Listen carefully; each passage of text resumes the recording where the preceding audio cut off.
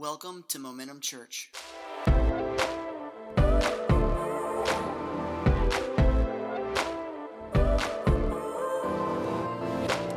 I am so thankful that we have a defender, amen?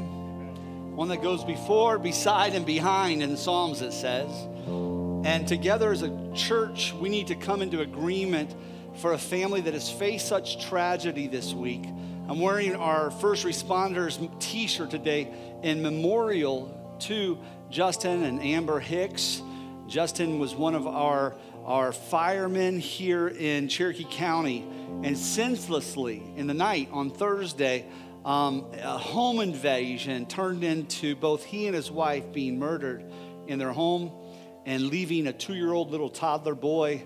And so we have set up meal trains for the family to get food to those that are tending to the boy and each other right now, and looking for other ways that we'll be helping to support this family. But y'all know that first responders means a lot to us at Momentum Church. Our heart goes out to those who stand in the gap for our security and our safety, our protection.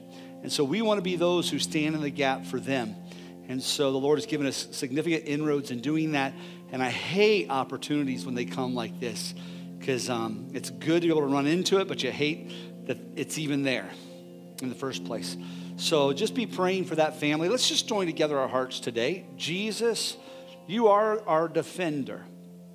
And we lean into you right now, God. We lean into you. We ask, Lord, that your Holy Spirit would just encompass this family, round about them, God, that they would sense your strength in this incredible time of need. That little boy, that your hands would be upon him. Father, I thank you for swift justice, Lord. And in the capturing of the man already, Lord God, we praise you for that and ask, Lord, that would take place swiftly. And so we just lift the Hicks family to you in Jesus' name. Amen. Amen. Thanks. Can you guys thank the band? Man, thank you guys. I appreciate you guys so much. I don't think people realize how much practice and all the stuff they do to come and use their gift for the Lord. And so we see them on Sundays, but thank you guys for all you guys do. We're going to get into our week 2 of our Hosting for the Holidays series. And I'm sure in your homes, you're already like neck deep in the hosting mode, getting things ready and prepared. And what I was looking at last week, we began to look at, I told you it'd be a 2-week part of this series. And then we'll come back in December and do kind of our Christmas part of this series. But the first 2 weeks, I really wanted to lean in on hosting the Holy Spirit. Amen? How many was more mindful this week of the presence of the Holy Spirit in your life? Anybody? Good. Oh, that's his pastor's heart. Yes, it does. I'm so glad to hear that. And that's what we're talking about, a relationship with God through the person of the Holy Spirit, something that's vibrant and alive, something that isn't just passive, something that isn't just visited on a Sunday or when you choose once in a while to pick up a Bible, but something that's vibrant every day. The studies have shown in our culture in America, Christianity is shifting from what it once was, this vibrancy, to a place of, I don't want you to miss this, moralistic, therapeutic deism. We're going to unpack it, all right? You're like, man, that's more than I want to get into on a Sunday morning. I just want to come in here and shout. No, I'm kidding. We're going to shout before it's over, amen? Everybody say moralistic, therapeutic, deism. How many want to know what that means? Amen? Yeah, we're going to get there.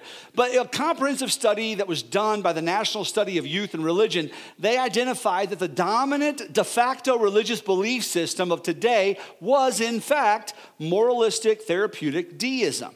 So what has happened over the generations of the Christian church in America, we've turned Christianity into moralistic therapeutic deism instead of a visitation and a relationship with a living God. I want to host His Holy Spirit, amen? I don't want to be satisfied with just morality. I don't want to be satisfied with just feeling good, therapy. I love therapists, amen? I got one. Come on, somebody. You ought to be happy your pastor got a therapist, amen? Some of y'all be killed if I didn't. No.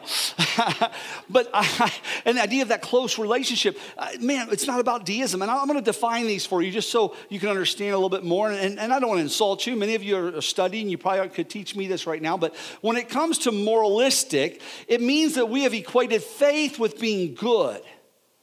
being a moral person. I'm a Christian. Why? Because I'm nice. I'm glad you're nice, you know. I'm a Christian because I'm a good person.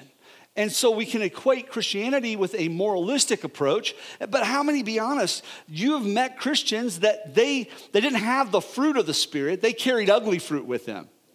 I mean, they have Jesus on their lips, but they were like one of those citrus fruits, those ugly fruit that look like a grapefruit that went underneath the seat of your car for 3 weeks in a hot Georgia summer, you know? Yeah. But on the whole, though, when we think of Christianity, a lot of times it can just leave off at the place of being moral. I don't cuss, drink, smoke, or chew. I don't date girls who do, so therefore I'm a Christian. Right. Second part of that, therapeutic. It means that faith becomes a mechanism to feel better about oneself. Now, God wants you to feel good about yourself, right? I've preached to you before. You're the head, not the tail. You're above and not beneath, amen? The righteousness, the seed of Abraham, glory to God. You got to say it like that when you're preaching like that, right? Glory to God. Yeah, no, I want you to feel good about yourself, but that's not the basis of Christianity.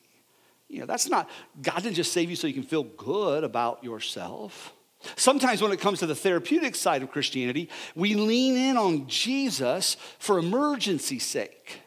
That falls into the category of the therapeutic side. So I'm going to be moral. I'm going to try to be good. When I need help, I'm going to lean in. God, help me pass this test. God, help my car go a little further. God this, God that. Amen? God, give me her to marry me. Some single man here in the room as you're interceding for that woman. Yes, no. Those prayers are good. We want to pray those prayers, but that's not all our faith is. The final part is the idea of being deistic, meaning that God exists but is not involved in our affairs with any regularity. So the deists believe like a watchmaker makes a watch, and after all the mechanics of the watch is made, the watchmaker gives it to the owner of the watch, and then the watchmaker leaves. This is the view of deism. And that watchmaker, like God, is a creator, has created, but there's no intimacy, there's no relationship between the watchmaker and the possessor of the watch. He's just benefiting from the systems that were laid out by the creator. And that's deistic theology, if you will. And so a lot of our religion in America is starting to shift and slant toward moralistic, therapeutic deism. But people, they're not devising this lackluster faith on their own. This idea of shifting to this, it's not coming just because they're compelled to it. No. They are mimicking the tame faith that permeates their faith communities and home. We preach too tame of a faith, you know? I love like in Lord of the Rings, you know, when they talked about Aslan. Is he safe? No, but he's good. Yeah. No, when it comes to our faith, sometimes things can be so structured and so neat and so orderly and so safe. And man, when you look at the Holy Spirit, man, there's some crazy things that happen in the book of Acts when the Holy Spirit starts to move. As the Holy Spirit begins to have visitation with his people, with the people of God. And so we have convinced ourselves that this is the gospel. If I'm good, if I can get out of emergencies, if I can feel good about myself, and if I can please a God that's transcendent but may not be so immanent with me, then I'm a Christian. But that's not what the gospel is. It's far from the good news that Jesus came to give. The gospel points to visitation and relationship with a living God. In the cool of the evening, the Spirit of God would come and walk with Adam and Eve. It was relational. It was that connection, that visitation. And then that was broken by sin. And the gospel would show that all through the Old Testament, you see the covering of blood over top of sin through the shedding of animals' blood. But then Jesus in Hebrews, we see, becomes the ultimate sacrifice, it says. And so that relationship, why? So we can have a restoration of relationship with God. So we can have visitation again in the cool of the evening. So we can have visitation again in the presence of God Almighty through the person of the Holy Spirit. So we can have relationship. Amen? That's what it's all about, the gospel, giving us proper, again, relationship and visitation with God. And so last week, we began looking at what it takes to host the presence of the Holy Spirit. If there's an invitation from God for us to be able to welcome him into a place of visitation, what does it take to be able to do that? And just like this time of year, we are very purposeful in our preparations around the home because we have an expectation of family and friends coming. And it's not something we do by accident, but we're purposeful. We know the same goes with the things of the Spirit. We know when we are purposeful in preparation, I taught you last week, that God honors preparation with a manifestation of his presence. I want that in my home more. I want that in our church more. I want that in my car more, I do.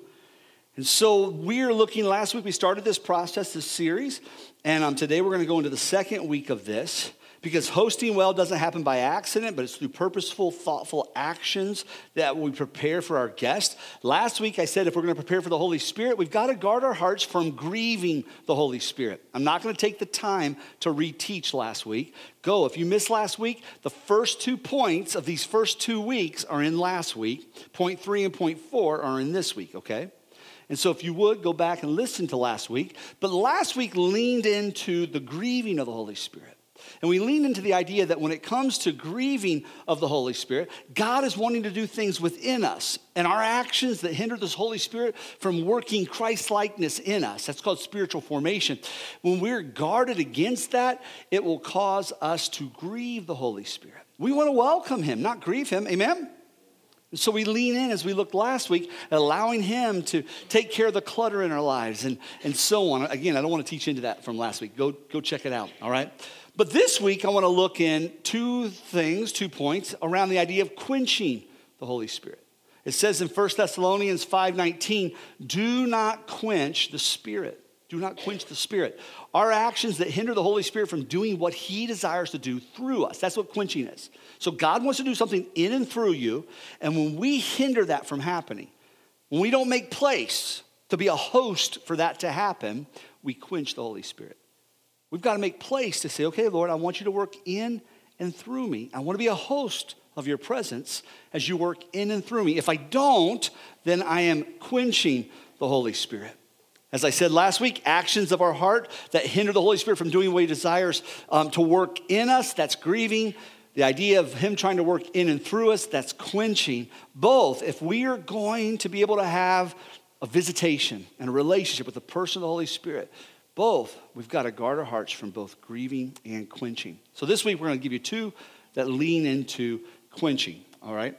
So the first is, number 3, this is the third point. Remember the last 2 weeks, we have point 1 and 2. So the third is anticipate the arrival of your guest. That makes sense. How many enjoy going someplace where they anticipate you? You show up and they're like, Bob! Hey! Homie! Yeah, feels good. There's an expectation of arrival. So anticipate the arrival of your guest. You look forward to experiencing that time together, and it's marked by expectation. Here at the end of this week, my goddaughter is coming, and her daughter, and we're going to have them here for like 3 or 4 days, and I haven't seen Danae in probably a year and a half or so, and I miss her, and I can't wait to see her and little Quinn, her baby, and this is the only family in our whole ministry that Amy and I ever put our John Hancock to say if something was to happen to the family, we would take the kids. Now, we did that years ago. They had 6 kids, and the one kid was special needs, had to be fed through a tube. He has since passed. Isaac passed when he was about 10. But this is a family. Her daddy was my mentor when I was a young teenager. And so as we were coming up, we were mentors to their kids and just have been in love with them forever. I'm anticipating our girl being here, I can remember when she was this big and she would hold my fingers. And then as a teenager, I would think, you know what, that'll end. No, she'd grab my hand and she'd hold my hand. And then when she was getting her doctorate down here at Emory, she'd sit there in the living room. And I got my daughters all around me and she's sitting there holding my hand and Albie's holding my hand. And it's just like, oh, it's our girl. We're anticipating having her for a few days. How many have people that you thought was going to come and you knew they were going to be an annoyance? Anybody? I mean, you don't have to raise your hand, but like here in a couple of weeks, Or this week, yeah. You got Thanksgiving. He's like 2 hands. You got Thanksgiving coming up this week. And there may be like old Uncle Joe that you're just not looking forward to Uncle Joe coming, you know. Uncle Joe always brings his politics with him, you know. Or Uncle Ted always brings his I heard somebody say recently, I thought it was great. You know, when it comes to your politics and your kids, I don't like any of them. No, I'm not saying that. I heard it said. I thought it was kind of funny. But keep preaching, Ross. Okay, so I'm done with this visitation. This is getting annoying. But you know what I'm saying, you know. Or the loud guy or the obnoxious person or as some people call it, Ross, you know. Shut up. No. So, but with that idea of annoyance, man, you're not creating a sense of expectation for them. There is a passage of scripture in Acts 1, verse 4, where Jesus, he spoke to 120, actually he spoke to 500 people. And here's what he said to them. And being assembled together with them, he commanded them not to depart from Jerusalem, but to wait for the promise of the Father, which he said, you have heard from me. He's telling them to have an expectation for the arrival of the Holy Spirit to come, this promise. They weren't even sure what that meant. And he's giving these people, 500 people at the ascension, giving them the invite to come to Jerusalem and to wait for the promise. Now that number 120, do you all remember last week as we looked at the rebuilding of the temple with Solomon and how many priests came in when they celebrated that day of consecration of the new temple? It was 120. I believe there's something significant about that day and the day of Pentecost that we're getting ready to read about, all right? And here's 2 things of significance. One, there's an Ark of the Covenant in that day. You saw last week that there are 2 tablets in that Ark of the Covenant. That is the 10 Commandments, correct, the law. But we also understand, though, years later, that it wouldn't be a law written in our lives as far as something we see on tablets, but it would be a law through the Holy Spirit written on our hearts. Do you know what the day of Pentecost celebrates? It celebrates the giving of the law. So it wasn't an accident that the Holy Spirit showed up on this day to be able to give, in a sense, that law within the hearts of man, not law written upon tablets. First thing to see in this. Second thing to see in this, I told you, as I said, 120 priests. We saw last week when the temple was rededicated, it was 120 priests without division. Do you remember that? Now watch what it says here. And being assembled together with them. Do you see that? And you're going to see here in a little bit longer that they were in one accord in one place. So they were 120. That's what ended up happening. Out of the 500, it ended up being 120 in the upper room about 10 days after that promise was given to them. All right? Do you know why there wasn't 380 other people? Annoyance. Annoyance, not expectation. Jesus has given them this invite to go wait. He gave it to all of those that saw him ascend. And now, some of them, well, you know what? Man, it's been 4 days. I mean, is this going to happen anytime soon? It's been 7 days. Is this going to happen? Like 9, I can't. Think of the people that left on the 9th day. Just 1 day shy of experiencing the presence of the Holy Spirit in such a significant way. So I don't know if that was it. You know, it may have been, hey, it's not comfortable for me to wait. I've got to do this. I've got to do that. I have priorities. I get all that. But man, when there is an expectation for a guest, man, you're getting the house ready. You're doing whatever it takes because you know there's a promise of relationship, a promise of visitation. You can't wait for them to get there. Amen? It's expectation, not annoyance. And so that passage we saw last week in 2 Chronicles, you know, it points to, tap yourself on the chest, to you. Those 120 priests that were without division, that when the Holy Spirit moved upon the temple at that time, and the glory was so thick they could hardly stand. Man, we see that again in the New Testament. 120 up the room, the glory comes upon them. The Holy Spirit comes upon them, fills them with the Spirit so they can go out and do the work of ministry. Man, tap yourself right here one more time. You are the temple of the Holy Spirit. This is the place of visitation. Amen? This is the place the law is written. This is the place the glory comes. God wants to pour his glory upon your life. Amen? Not just so that you can be developed and be moral, but so that you can be changed like Christ, so that you can be moved upon by the person of the Holy Spirit and you don't quench him and he works in and through you, his stuff, his glory, his goodness. You see the book of Acts. As soon as these people were filled with the Holy Ghost, they began to go out and start to minister. The book of Acts is called Acts of the Apostles. Why? Because it's the acts of those who have been touched by the power of the Holy Spirit. And guess what? I'm looking at people here today. The Holy Spirit's the same in you as it was in the early church. Amen? But are we anticipating? Are we expecting the arrival of that guest in our lives? Mm-hmm. It says, the fourth thing here, it says, this is what I want you to hear. This is the fourth point. Like we had 2 last week, 3, now 4. So we're going to anticipate the arrival of that guest. When that guest shows up, we're going to engage that guest when they're present. Amen? So sometimes we'll invite the presence of the Lord. We'll start to make place for the presence of the Lord. And God begins to do something and move and stir. And well, got to stop that. No, we're going to engage the Holy Spirit when he comes. And I can remember when I was younger with Amy in marriage, I absolutely hated quiet time with her. Like the quiet time you have before the Lord. Like our first decade of marriage, I was a pastor. But to sit with my Bible and pray with my wife, it was like pulling teeth for me. You don't have to raise your hand. You may be a lot more saved than I was. But I'll be honest, my first decade, I don't know why. I say I don't know why. I know why. My insecurity as a husband, my insecurity as a man of God, my lack of growth and development, that mirror of his word in the presence of my wife was embarrassing to me. Ooh, I've never said that publicly. I kind of wish I would take that back. Y'all kind of annoyed me, pulling that out of me. No. But I'm just being honest. I was growing and maturing. I mean, we started pastoring full-time at 21 years old. I was young and dumb, you know. But man, the last 15, 16 years, we set a table before the Lord. And he comes with his presence before us.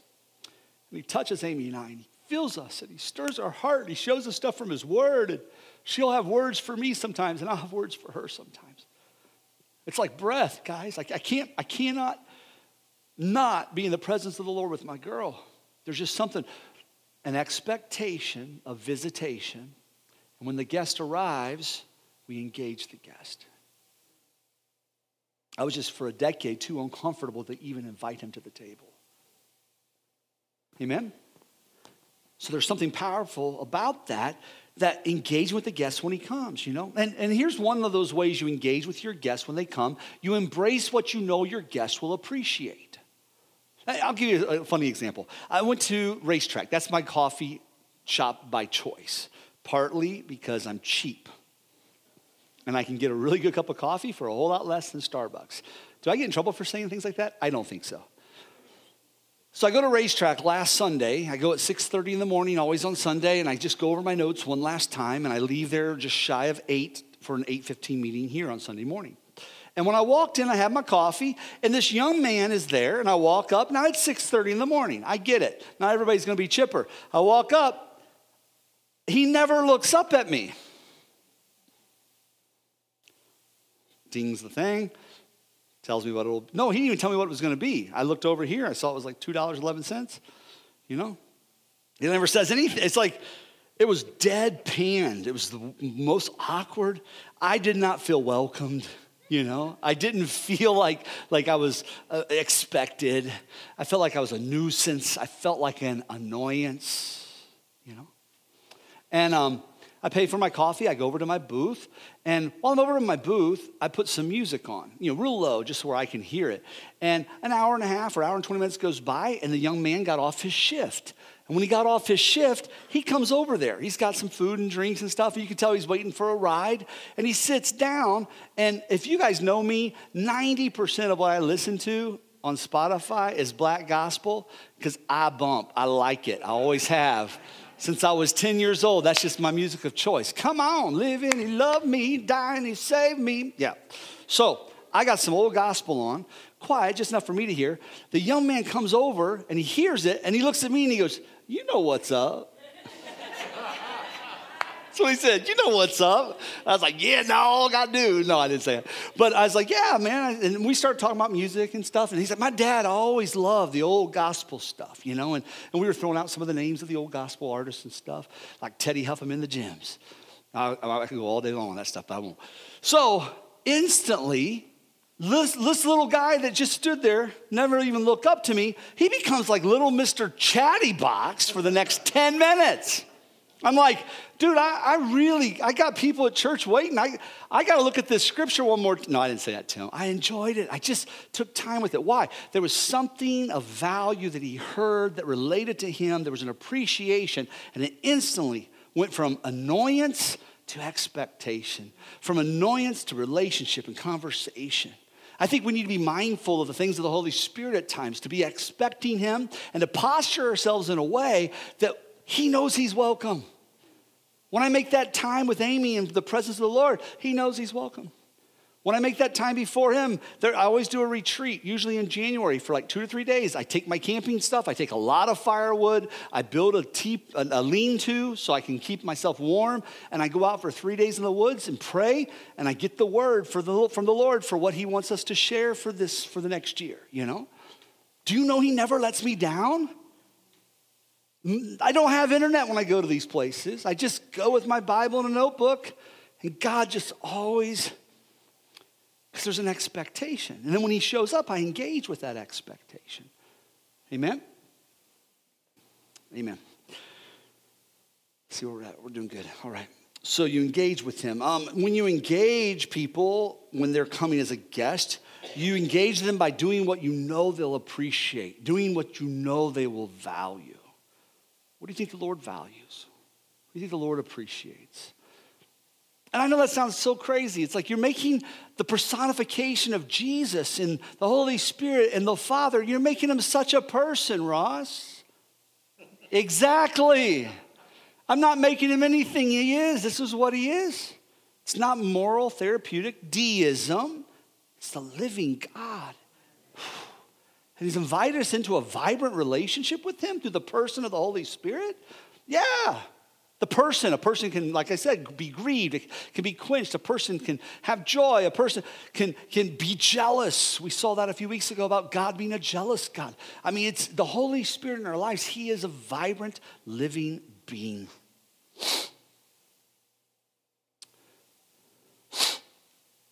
And so you're watching out for the needs you're watching out for their needs over your own needs when you have somebody there. When you're expecting them and you're engaging them. So like I have a friend, when he comes, he likes Dr. Pepper. I always get Dr. Pepper for him. I don't know how he can like that stuff. It's gross. How many Dr. Pepper? Anybody? Dude, it was really? It was carbonated prune juice. That's all I have. This is how it started. The only thing that made the carbonated prune juice better was the cocaine. That's a soundbite. I'm just kidding. That's not in the notes, obviously. Me, I like Coke Zero. I have friends that will have me over and they'll have Coke Zero. You know, things like that. So you're watching out for their needs over your own. So when it comes to not grieving the Holy Spirit, I'm watching out for his desires over my own. Lord, what are you trying to do in me to create Christ-likeness? That's grieving. If I'm not doing that, I'm grieving the Holy Spirit. The Holy Spirit's trying to do a work in me. He does that through the fruit of the Holy Spirit. But on the other side, I can quench the Holy Spirit when it comes to his gifts, because he also doesn't just want to do a work in me. That's the fruit of the Spirit. He wants to do a work through me. He wants to do a work through you. That is in you, the power of God in the earth. He wants both. And so we can grieve or quench. God wants the fruit of his Spirit and the gifts of the Spirit in operation in his church. And I believe it comes first from expectation and second from engagement with the Lord when he shows up through the person of the Holy Spirit. Amen? Acts 2, 1 through 4. When the day of Pentecost had fully come, they were all with one accord in one place. And suddenly there came a sound from heaven as of a rushing mighty wind, and it filled the whole house where they were sitting. And then there appeared to them divided tongues as of fire, and one sat upon each of them, and they were all filled with the Holy Spirit and began to speak in tongues as the Spirit gave them utterance. Basically, they all went there in a heart of preparation to wait in one accord. And then the Holy Spirit honored their preparation with the manifestation of who he was, his presence, and baptized them in the Holy Spirit to do a powerful, powerful work in them. And then as you see, that manifestation of power wasn't just something for them, it was something for them and through them, because you see all through the book of Acts, God used his power over and over and over and over again through his people. Amen. And so I want to finish with this, because when a guest does come, part of that engagement with the guest is receiving the gifts of the guest. You know, think about that. When you go to a house, you bring something to the house, right? And so it's receiving those gifts that your guest is bringing to you. It's not uncommon for a guest to bear gifts when they come. And you appreciate the giver also by appreciating the gifts the giver brings. And I just want to read this real quick. I'm not going to teach into these, but these are some of the gifts of the Holy Spirit. I just want you to hear a few things so that it gets you kind of excited. Back in the 70s and 80s, and you probably remember this, there was people like, I'm moving this gift of the Holy Spirit. I'm moving that gift of the Holy Spirit. Remember this? Yeah, I remember it too. I mean, I turned 49 this week. Gratuitous invite of applause from you. No, I'm teasing. No. Thank you. How'd you know? No. Stop. All right. So... But that's how it was back then. And then I started preaching at 19 years old, and I started saying this when I would do revivals. I would say, I'm moving all the gifts of the Holy Spirit. No, I wouldn't say that. I'd say, I have all the gifts of the Holy Spirit.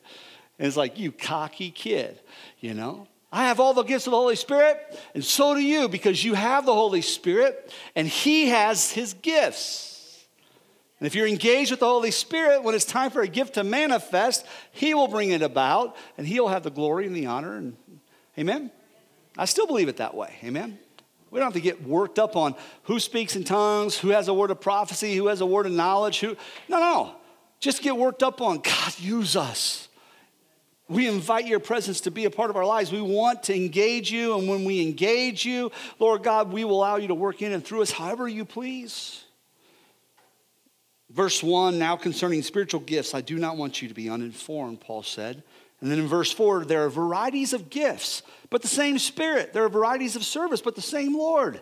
And varieties of service, but the same Lord. And there are varieties of activities, but it's the same God who empowers them all in all. And I love this. To each one is given the manifestation of the Spirit for the common good. Not each one's given a gift. Each one's given the Spirit. And the Spirit has his gifts.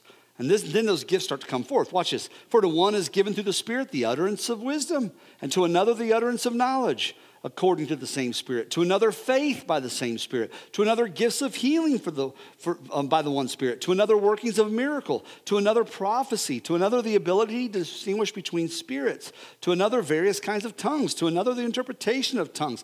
I love how it just keeps saying to another, to another, to another. In other words, it's like, let's not get so worked up about who has what.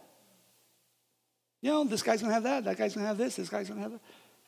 But we can see it came from a place of expectation, anticipation, invitation, and then the Lord responded with his presence and brought visitation and empowered them, and they moved forward as the church. God still wants this for us. Verse 11, all these are empowered by one and the same Spirit who apportions to each one individually as he wills. The Holy Spirit who brings the gift to you. And here's the thing, if somebody brings you a gift and you don't receive that gift, whatever those gifts are, if somebody, even if it's their presence, if they come and it's like, you can tell those people really didn't want me here. Guess what? You don't go back. I'm not saying that God's not going to come back. You know, you can't make it, you can't, as people, we can't throw our attributes onto God and get an analogy, okay? But we can say that the Bible says he looks with eyes looking for faith flowing all through the world trying to find. Looking for people with expectation. God, I want that to be us. And when you come, we want your gifts. We're not going to be annoyed by you. We're not going to be annoyed by your gift. We want your gifts. And this week, Amy and I got to go away with our kids for 2 days. Some people in the church have a Airbnb cabin. And a couple years ago, they gave us a coupon to use it, and I used it for a prayer retreat. It was awesome. And we showed thanks for that and expressed appreciation for that. And last year, they gave us another 2 nights there, and we just used it. And it was awesome. But if we wouldn't have showed appreciation the first time, that we valued the gift as much as the giver, he probably wouldn't have given it to us again. Does that make sense? God wants to bring things to us, but we value him and the gift he brings. And in doing so, it creates this relationship with him that he just continues to move in and through you, in and through you. And there's expectation. And when that gift is valued, those gifts continue. A lot of times people will say in their lives, their spiritual lives, they'll say, I'm just dry right now. I get that. We go through that. Amen? Amen. So in that place of dryness, create an opportunity of expectation. Lord, I want you to come afresh and anew. Bring that invite. It's relationship. Give that invite. As he comes, begin to engage and watch the vibrancy of him working spiritual formation in you as you choose to not grieve him. And watch the vibrancy of him working the gifts of the Holy Spirit through you when you choose to not quench him. Whew. And that whole idea of moralistic therapeutic deism, that will not be the faith that marks you. But a vibrant relationship with a living God, that's what will mark you. Amen? Amen. Father, in the name of Jesus, let's stand to our feet. We're going to go back into some worship. Father, in the name of Jesus, have your way with us today, I pray. As we seek you, Lord, right now there may be some that need to come to this altar and seek you. Some in their seats, but we just come to you. We ask that you would visit us. In Jesus' name, amen. Thanks for joining us for this week's message. For more information, please check out www.momentumchurch.tv.